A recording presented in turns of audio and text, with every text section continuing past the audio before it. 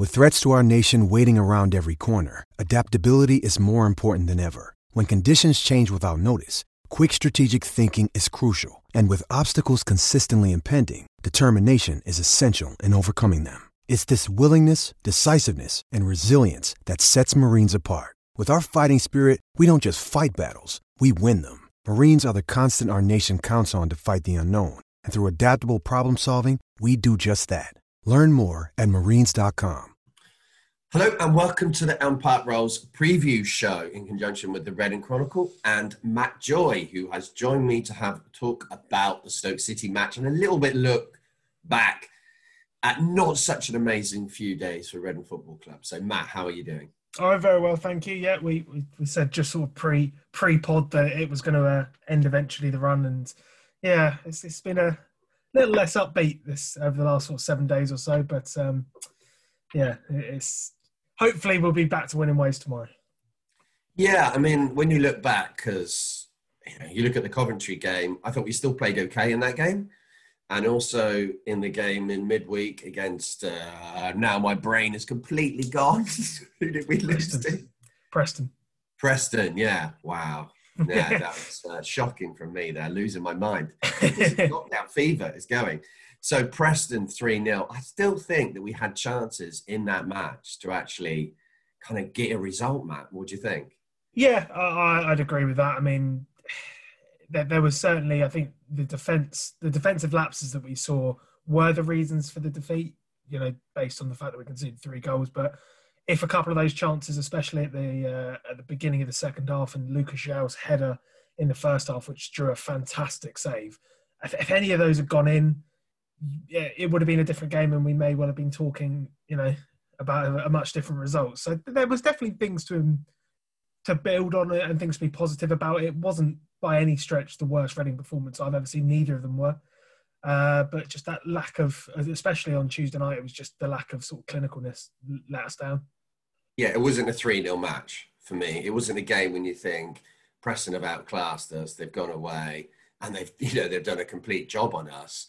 I just think that it's a little bit worrying when you see Lucas João going through on goal now. It's sending panic alarms in my head off because he's been fantastic. Let's not forget. Yeah. I mean, he has been. He's scored a great goal against Coventry on Friday night, and then you look at the goal against Blackburn. I think that was last week. I'm still racking my brain here. There's been so many games recently, but it has. Yeah. His fourth goal, Reading's fourth goal, it was in a similar vein where he sort of broke free of the defence and scored. But then again, there was a chance against Coventry on Friday where a loose touch let him down and Morosi managed to come out and smother it. I agree with your point that it wasn't a 3-0 game. I mean, the first goal definitely looked suspect to me. Definitely. I thought that at the time. It definitely looked like the linesman could have raised his flag. And from what I was hearing on the pitch, a fair few of the Reading players weren't happy with his performance in general.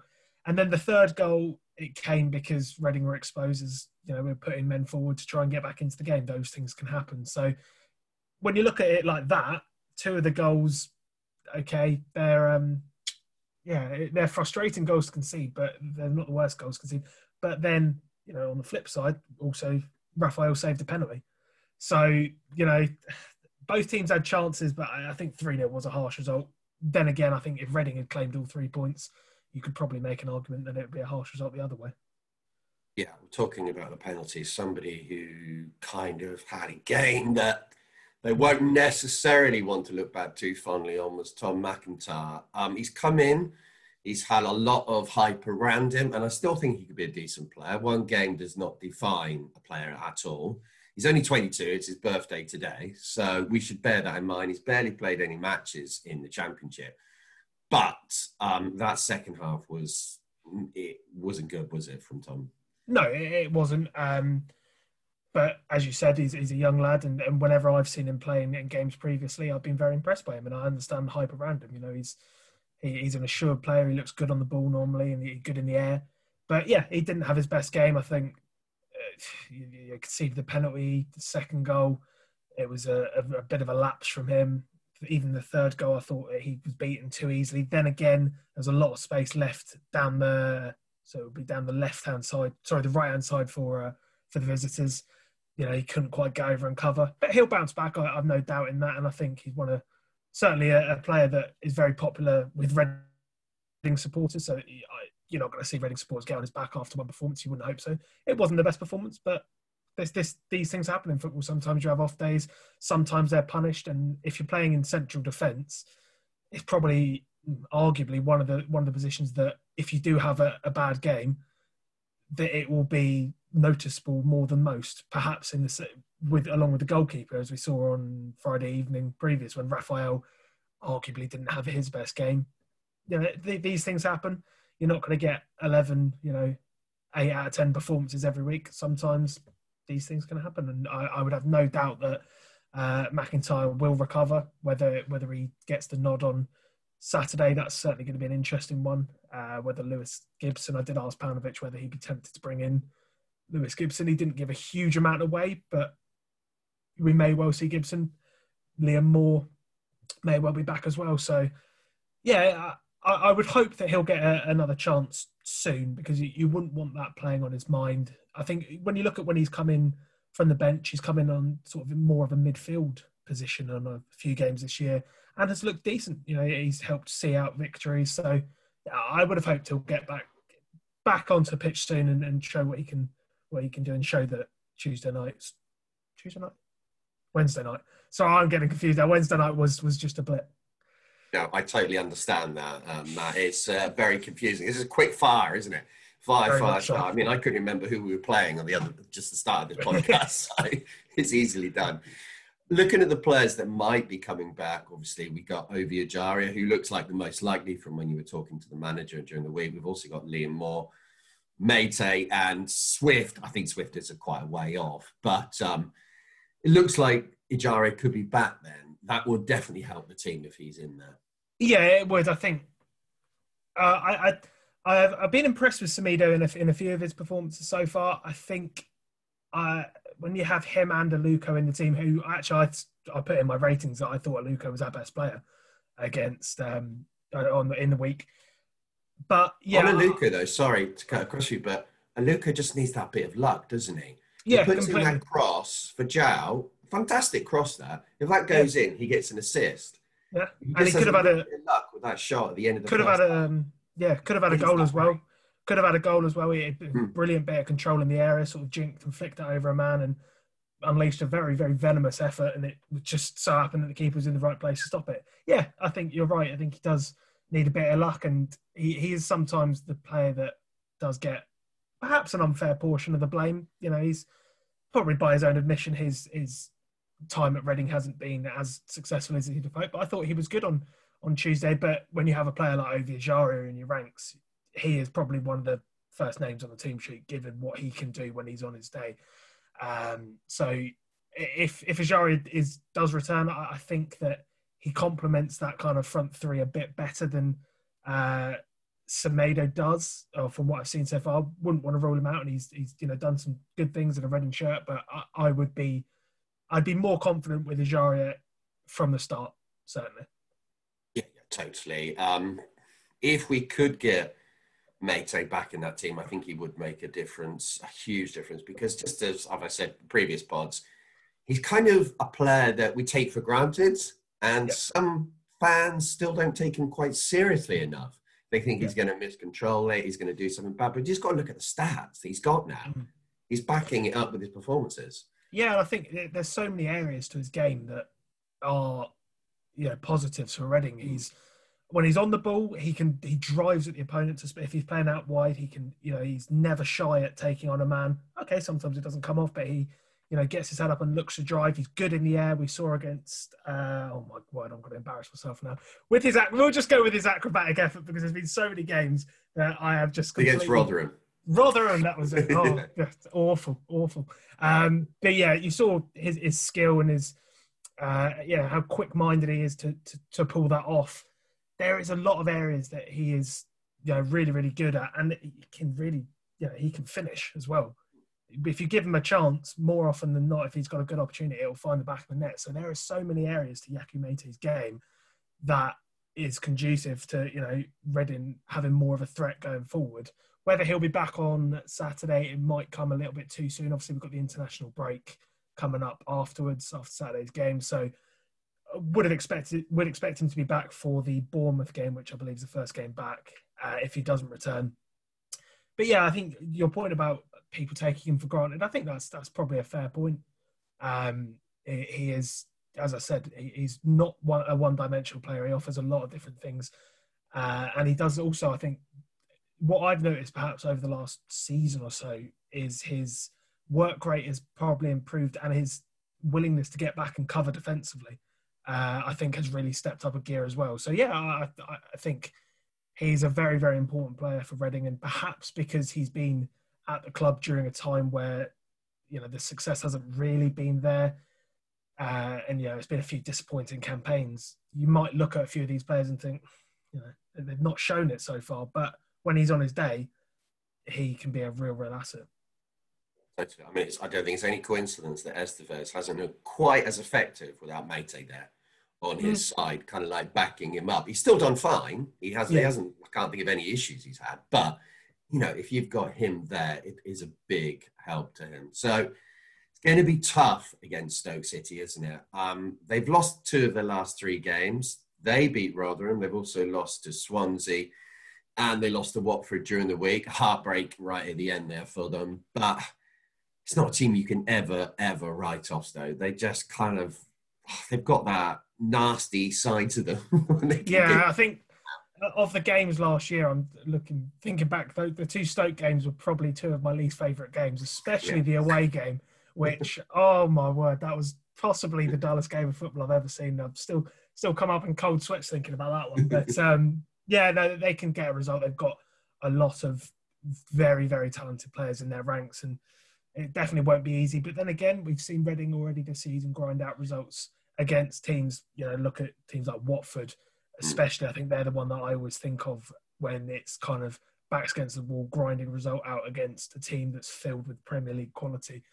We've proved that we can do it. There will be, I think, it's an important game for Reading's season, actually, I think, because if you go into this international break with 3 consecutive defeats, let's say, that's a long period to mull it over, for the players to mull it over in their minds, for maybe not doubts to creep in, because of course Reading are doing much, much better than we thought they would be at this point. And by no means would I want to criticise the start that we've made. All in all, the last 2 games, okay, not got the results. But if you get that 3rd consecutive defeat, then you've got to go to Bournemouth, who are a decent team. That might look more of a challenge than we're picking up a positive result. So I think for sort of the next stage of the season, tomorrow's game could actually prove to be really, really important. What's your prediction then, Matt? How do you think it's going to go? I think if you'd asked me a week ago, I'd be confident of a victory. I think I'm going to go with a draw. I'm going to go 1-1 draw. Yeah. Very boring, I know, but... No, it's totally the right thing, I think. I mean, hopefully we're both wrong and we win. But I'm going to say a 2-2 draw. So thanks a lot for joining us, Matt. And we'll have a chat in a couple of weeks' time. Cheers. Look forward to it. So now it's time to have a chat with a Stoke City fan. And I've been joined by Ben Rowley from the YYY Files. Now, first of all, what is that reference to there, Ben? Hey, Paul. Okay, so YYY is in reference to Tom Jones's Delilah, which of course is Stoke City's anthem. YYY Delilah, and just thought it had a good place, so I popped it in. It's words. I think it's beautiful. I think it was just like, I looked at it first of all and I thought, oh no, hang on, I get it. It's that niche reference I like. I like the fact that nobody else really knows, or they have to take a second to think. I quite like that. Yeah. Cool. So let's get on to kind of like Stoke City. You're sat in 11th place with 15 points. So that's a pretty decent start straight away. You've obviously had Michael O'Neill there for quite a while now. How is it kind of like the overall feeling about Stoke City at the moment? Towards Stoke City, it's definitely a rebuild in process. You could say that it's been that for the last 4 years, to be honest with you, ever since Mark Hughes turned sour.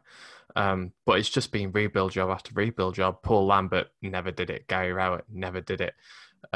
Nathan Jones never did it. And then Michael O'Neill, to be honest, expected him to come in and fall flat on his face the same as the others have done. Not because I don't think he's a good manager, just because, like Nathan Jones, he just hadn't had the experience required to be able to turn such a drastically sinking ship around. Yet he has done, and all praise to our turnaround over the last 12 months now has to go to him. The club have certainly helped, of course they have, and we've got good resources, good players, but O'Neill's brought the best out of them, and now it's his opportunity to be able to bring in the players he wants, sort of mould the players he has, particularly the young lads, introducing them into the team and make them the players that he wants, a system that he wants. We've been going with a 3-back in most games. We have reverted to a back 4 recently. But it's very much Michael O'Neill Stoke City these days. And I don't think anybody's complaining. No, totally. I look at his win ratio, it's 45%. I don't think that's bad at all, is it? It's really insane, really, considering I think Nathan Jones's was closer to 10. So I didn't want to bring him up too much. Yeah. No, Nathan Jones is kind of like, he's one of those managers that just suits one club, I feel.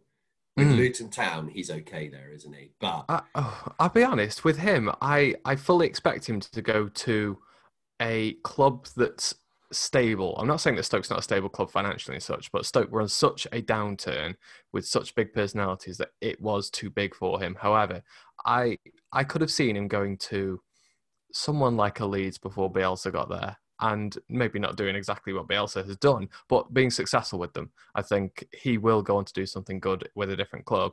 It's just Stoke was it was such a massive job for anybody. I'm surprised O'Neill, as I say, has turned it around. So, yeah, I wish him well because he's a nice bloke, but God, he just didn't have the skills required to turn us around. No, so Michael O'Neill has come in, done a really good job by the sounds of it. What are the key things that he's actually changed since he's come in since last November? I think possibly more than anything, and this is really cliche, but it's true, taking us back to basics. And part of that, yes, is the putting players in the right position, making sure we're defensively resolute. But it's not that. I think it's more the fact that he has said, you are good footballers. You don't need a tremendously rigorous system. Yes, you've got to be resolute defensively. Yes, you've got to be switched on in games. Yes, you need the confidence to be able to go on and take opportunities. But he's not got one set game plan for any game. I feel he can go in very defensively for one game, he can go very offensively the next, and he's not enforcing a play style on these players specifically because that's how he thinks they should play. He's taking these players and going, this is what I think you're good at, this is what I think you're not so good at, this is our opposition, and doing the same with them and going, right, this is how we win a football game. And it is working. He's got confidence back in the players, where I think the players were upset by relegation, upset by not retaining our place in the league there or getting promoted the first time round. Took a big confidence hit to certain players, especially those who were in the Premier League, or players like Tom Ince, for example. He's never recovered, to be honest. For someone who was so good in the Championship, he is now not even on our bench some games. He's never recovered. But certain players like Sam Clucas looked awful under Gary Rowett, and Michael O'Neill's turned him into a goal-scoring machine to some extent. He's just said, you're good players, go out and win a football game. Here's the guidance that I think that you need to be able to do that. And that's basic enough for me. It's a really simplistic way of looking at it, but we've seen the same with Reading initially. We won't talk about the last 2 games too much, but it's kind of like building the confidence and giving them a basic shape really helps them, doesn't it? We really underestimate as fans how much that brings the best out of players.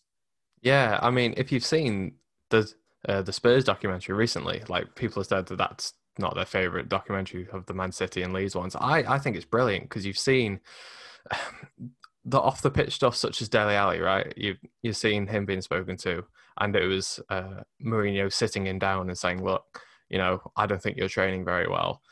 Go off the pitch and think about what you're doing. And then he come back and he was the superstar again. And sometimes we as fans don't see things like that, but they are genuine conversations that we have at work sometimes with our superiors, and they work. And if you've got a bad relationship with your manager that we don't see off the scenes half the time, or if the whole dressing room is writing against him, again, we don't see that. They can be the best manager in the world, Mourinho being a good example at Man United, and they all rebelled. So I think that personal relationship that we don't see, no matter what your accolades are, no matter your intense style of working, like a Nathan Jones, if they don't get on with the manager, yeah, it's the softer stuff, definitely, that works. Yeah, totally. And Michael O'Neill's shown it now at Stoke, and he's shown it in Northern Ireland as well, where he definitely got the best out of his players there, have a very limited kind of skill set, being kind to them, being generous about them. But kind of like looking at the transfers that you got in the summer, there's a few players that stand out straight away. There's Stephen Fletcher. Anyone who's played in the Championship will know him.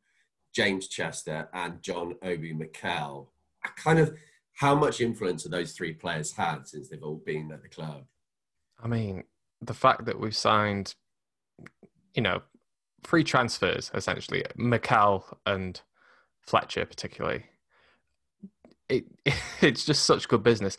Stoke as a club, we spent a lot in that first January, in the summer transfer window that we came down. I think we spent over 60 million on crap, essentially. The fact that we've been able to pull these free transfers out the bag and still convince these sorts of players to come to Stoke. I mean, Stephen Fletcher looks like he's going to score every time he plays. He genuinely does. He either scores or he has a glaring miss. And that's not because he should have scored necessarily and we all hate him for it. It's just because he puts himself in the right place. And I think that's very underrated to Stoke strikers that we've had in the past. Lee Gregory, Benica Phobie, who've just not been at the right place at the right time. Mikel. Stoke fans seem up and down about him, but then he's a defensive midfielder. I think any defensive midfielder gets their fair bit of stick and is underrated to some extent. I think he's been good. I'm glad we've got him. I think compared to some of the other members in the squad, he's the only one that fits the bill for me that is quality enough to make the team. And then even people like Fox, we've signed at left back. Apart from Eric Peters, in the last 15 years, we've not signed one. And to actually have a left back is fantastic. Jacob Brown as well. Nice little addition from Barnsley for a couple of million. Angus Gunn as well. A good swap for Jack Butland, who I wish him well at Palace, but he was done at Stoke City. He just wasn't performing for us anymore. I'm excited by the signings, considering the constraints we had over financial fair play through our misendeavours early on in the Championship. Yeah, so if I look at your last three games as well, you've obviously had 2 losses and 1 win. You lost to Swansea and Watford, you beat Rotherham. Kind of, how's your form in general? Is it pretty consistent or is it a bit erratic at the moment? If we're going in terms of how well I think we are playing, I think that is generally quite inconsistent, even within games. First half yesterday against... Who did we play yesterday? Why am I blanking? Watford, thank you. Played Watford yesterday. First half, pretty good. Second half, they come on to us. And that happens a lot with us. We fluctuate. I think O'Neill's brought in some good subs, to be fair. So watch out for that. But our results have been good, considering that we've not won games convincingly from a performance point of view. We're still in the cup, in the quarterfinals of the League Cup. That's fantastic. And in fact, if we hadn't have completely thrown away the game yesterday, we'd have been third in the table. And that would have gone beyond any Stoke fan's dream at this time of the season. I know that you guys are doing very well yourselves, as I'm sure we'll come on to. But we've looked good. And I had a stretch goal at the start of the season for playoffs. And the way we're going, particularly this season, post-lockdown and over the last 12 months, all the forms suggest that we may well hit that. Yeah, well, there's a possibility. This season seems very erratic with us being top of the league. That is a prime example. No one would have expected that. Not even the most kind of like crazy Reading fan would have said we'd be possibly first going into this international break. But what are the players that you think will be the key ones on Saturday for you in a positive sense? And where are you a little bit worried about Stoke City? See, if he wasn't injured, I'd have said Adam Davis in goal all day long. It's a shame, real shame that he got injured. We've let in more goals with him than without him, I believe, and he's played more games. It is a big shame. Angus Gunn's a decent goalkeeper, don't get me wrong, but Adam Davis was playing out of his skin since he replaced Jack Butland last season, and it's really, really sad to see him on the bench. I want to watch Harry Souttar probably at centre back. Young, 21-year-old, I believe. He's 6'7", so you're not going to miss him. He's big lad that will win headers, but for a young lad, he's got pace and a good mindset, not just in terms of intelligence, but in terms of aggression as well. I think he's going to be one of the players of the season, and I think he's going to get a big money move this summer coming. I'd be surprised if he doesn't, because he's playing exceptionally well. I mean, players like Tyrese Campbell as well, fantastic for a young lad. I think he's got the most assists in the championship so far. Like, that's great for a striker who's also got 3 goals. Stephen Fletcher, we talked about. It's a shame Sam Clucas isn't there. Joe Allen's still not coming back either. We've got a number of injuries. But yeah, Harry Souttar is a name that people might not know yet, but they definitely will do come the end of the season. Kind of having a tricky afternoon, because he's our major threat up front. And if someone with all those attributes which you've just mentioned, that could be quite a face-off between those two. Kind of, how surprised are you by the start that we've had there? We just talked about it briefly, but come on. I mean, it's a complete shock, isn't it? Yeah, I bet you say that to every fan that comes on the podcast. Like, come on, give us our moment, please, please, please. Yeah, and exactly. I don't blame you, to be fair. Well, that's it. I mean, if we were in the same position, then yeah, we'd be going on about it as well. Look, you guys have done remarkably well, whether you're there at the end of the season or not. I think we said before recording, the fact that you've got such a massive head start, essentially, on the other teams through however you played, as long as you keep a consistent form, you'll be up in a similar position, I would imagine. Of course, I'm surprised. I never thought you would have gone down. I thought you just would have been... Reading sort of an in-joke between a couple of friends as a bit of a... Not dull team, but you just exist in the championship. Yeah. It's just like, I don't expect Reading to go up or down. I just expect them to be there next season. And like, for whatever disrespect you take from that, I don't know. But yeah, I'm surprised. Everyone's surprised, not just by the fact that you are top of the league, but just by the ratio of chances that you were taking maybe before the last couple of games. But was it like over 24%? Or something? It was ridiculous, absolutely ridiculous. And then the next team down was like half of that. Whether your guys are able to keep that up, who knows? But I don't think anybody will be able to keep that up, in fairness. But then confidence does a lot. We've seen that in the negative aspect for Stoke in the last couple of seasons, with great players just performing terribly. Whether you guys get a similarly reverse effect with having such high confidence, even though you may have lost a couple of games. It's amazing what confidence does. Look at Leicester when they won the league. They essentially won their title on confidence. And you never know, Reading might be able to sneak similar. Yeah, we'll see. I hope so. I live in hope. Yeah, no, it's interesting finding out what other fans think of us, because we kind of know already. We're that kind of club that kind of sits there and they go, oh, Reading away. Oh, that's one of the ones they don't miss. That one. Yeah. I know we're similar, although everybody seems to hate us, so that's okay. I don't mind that. Okay. Yeah, no, I don't think Reading fans hate Stoke. I've got to say, no, that's one thing we definitely don't have. We've not played each other that much, in fairness. I was looking at sort of recent form books, and we've sort of, like, I know that you've dipped in and out of the Premier League. We were in the Premier League for quite a while, and then we sort of swapped, and yeah, so maybe we've just not got quite the time to have had the rivalry. Maybe that'll start at the weekend when we knock someone out or something. I don't know. Bit of excitement. Yeah, I'm trying to think of like major ex-players that have played for both clubs, and there's only one person that really comes out, and that's Dave Kitson. And even then, he was not exactly what I'd call a huge success. No, he's not particularly popular here either, if I'm honest with you. No, he's a kind of... Was Adam Federici a Reading player? Yes. Yeah, that's another one. Okay, so we had Federici for a couple of seasons, albeit a bench player, but yeah, again, not exactly like setting the world alight here. No. So, if you could pick one player currently at Reading, or previously at Reading, if there's one that you could have in the Stoke City team now, who would you go for? Oh my goodness. I know that in the summer we were after Josh Laurent. Not that I know a lot about him, if I'm honest, but and I'll be blunt, I don't know a lot about the Reading team. That sounds awful.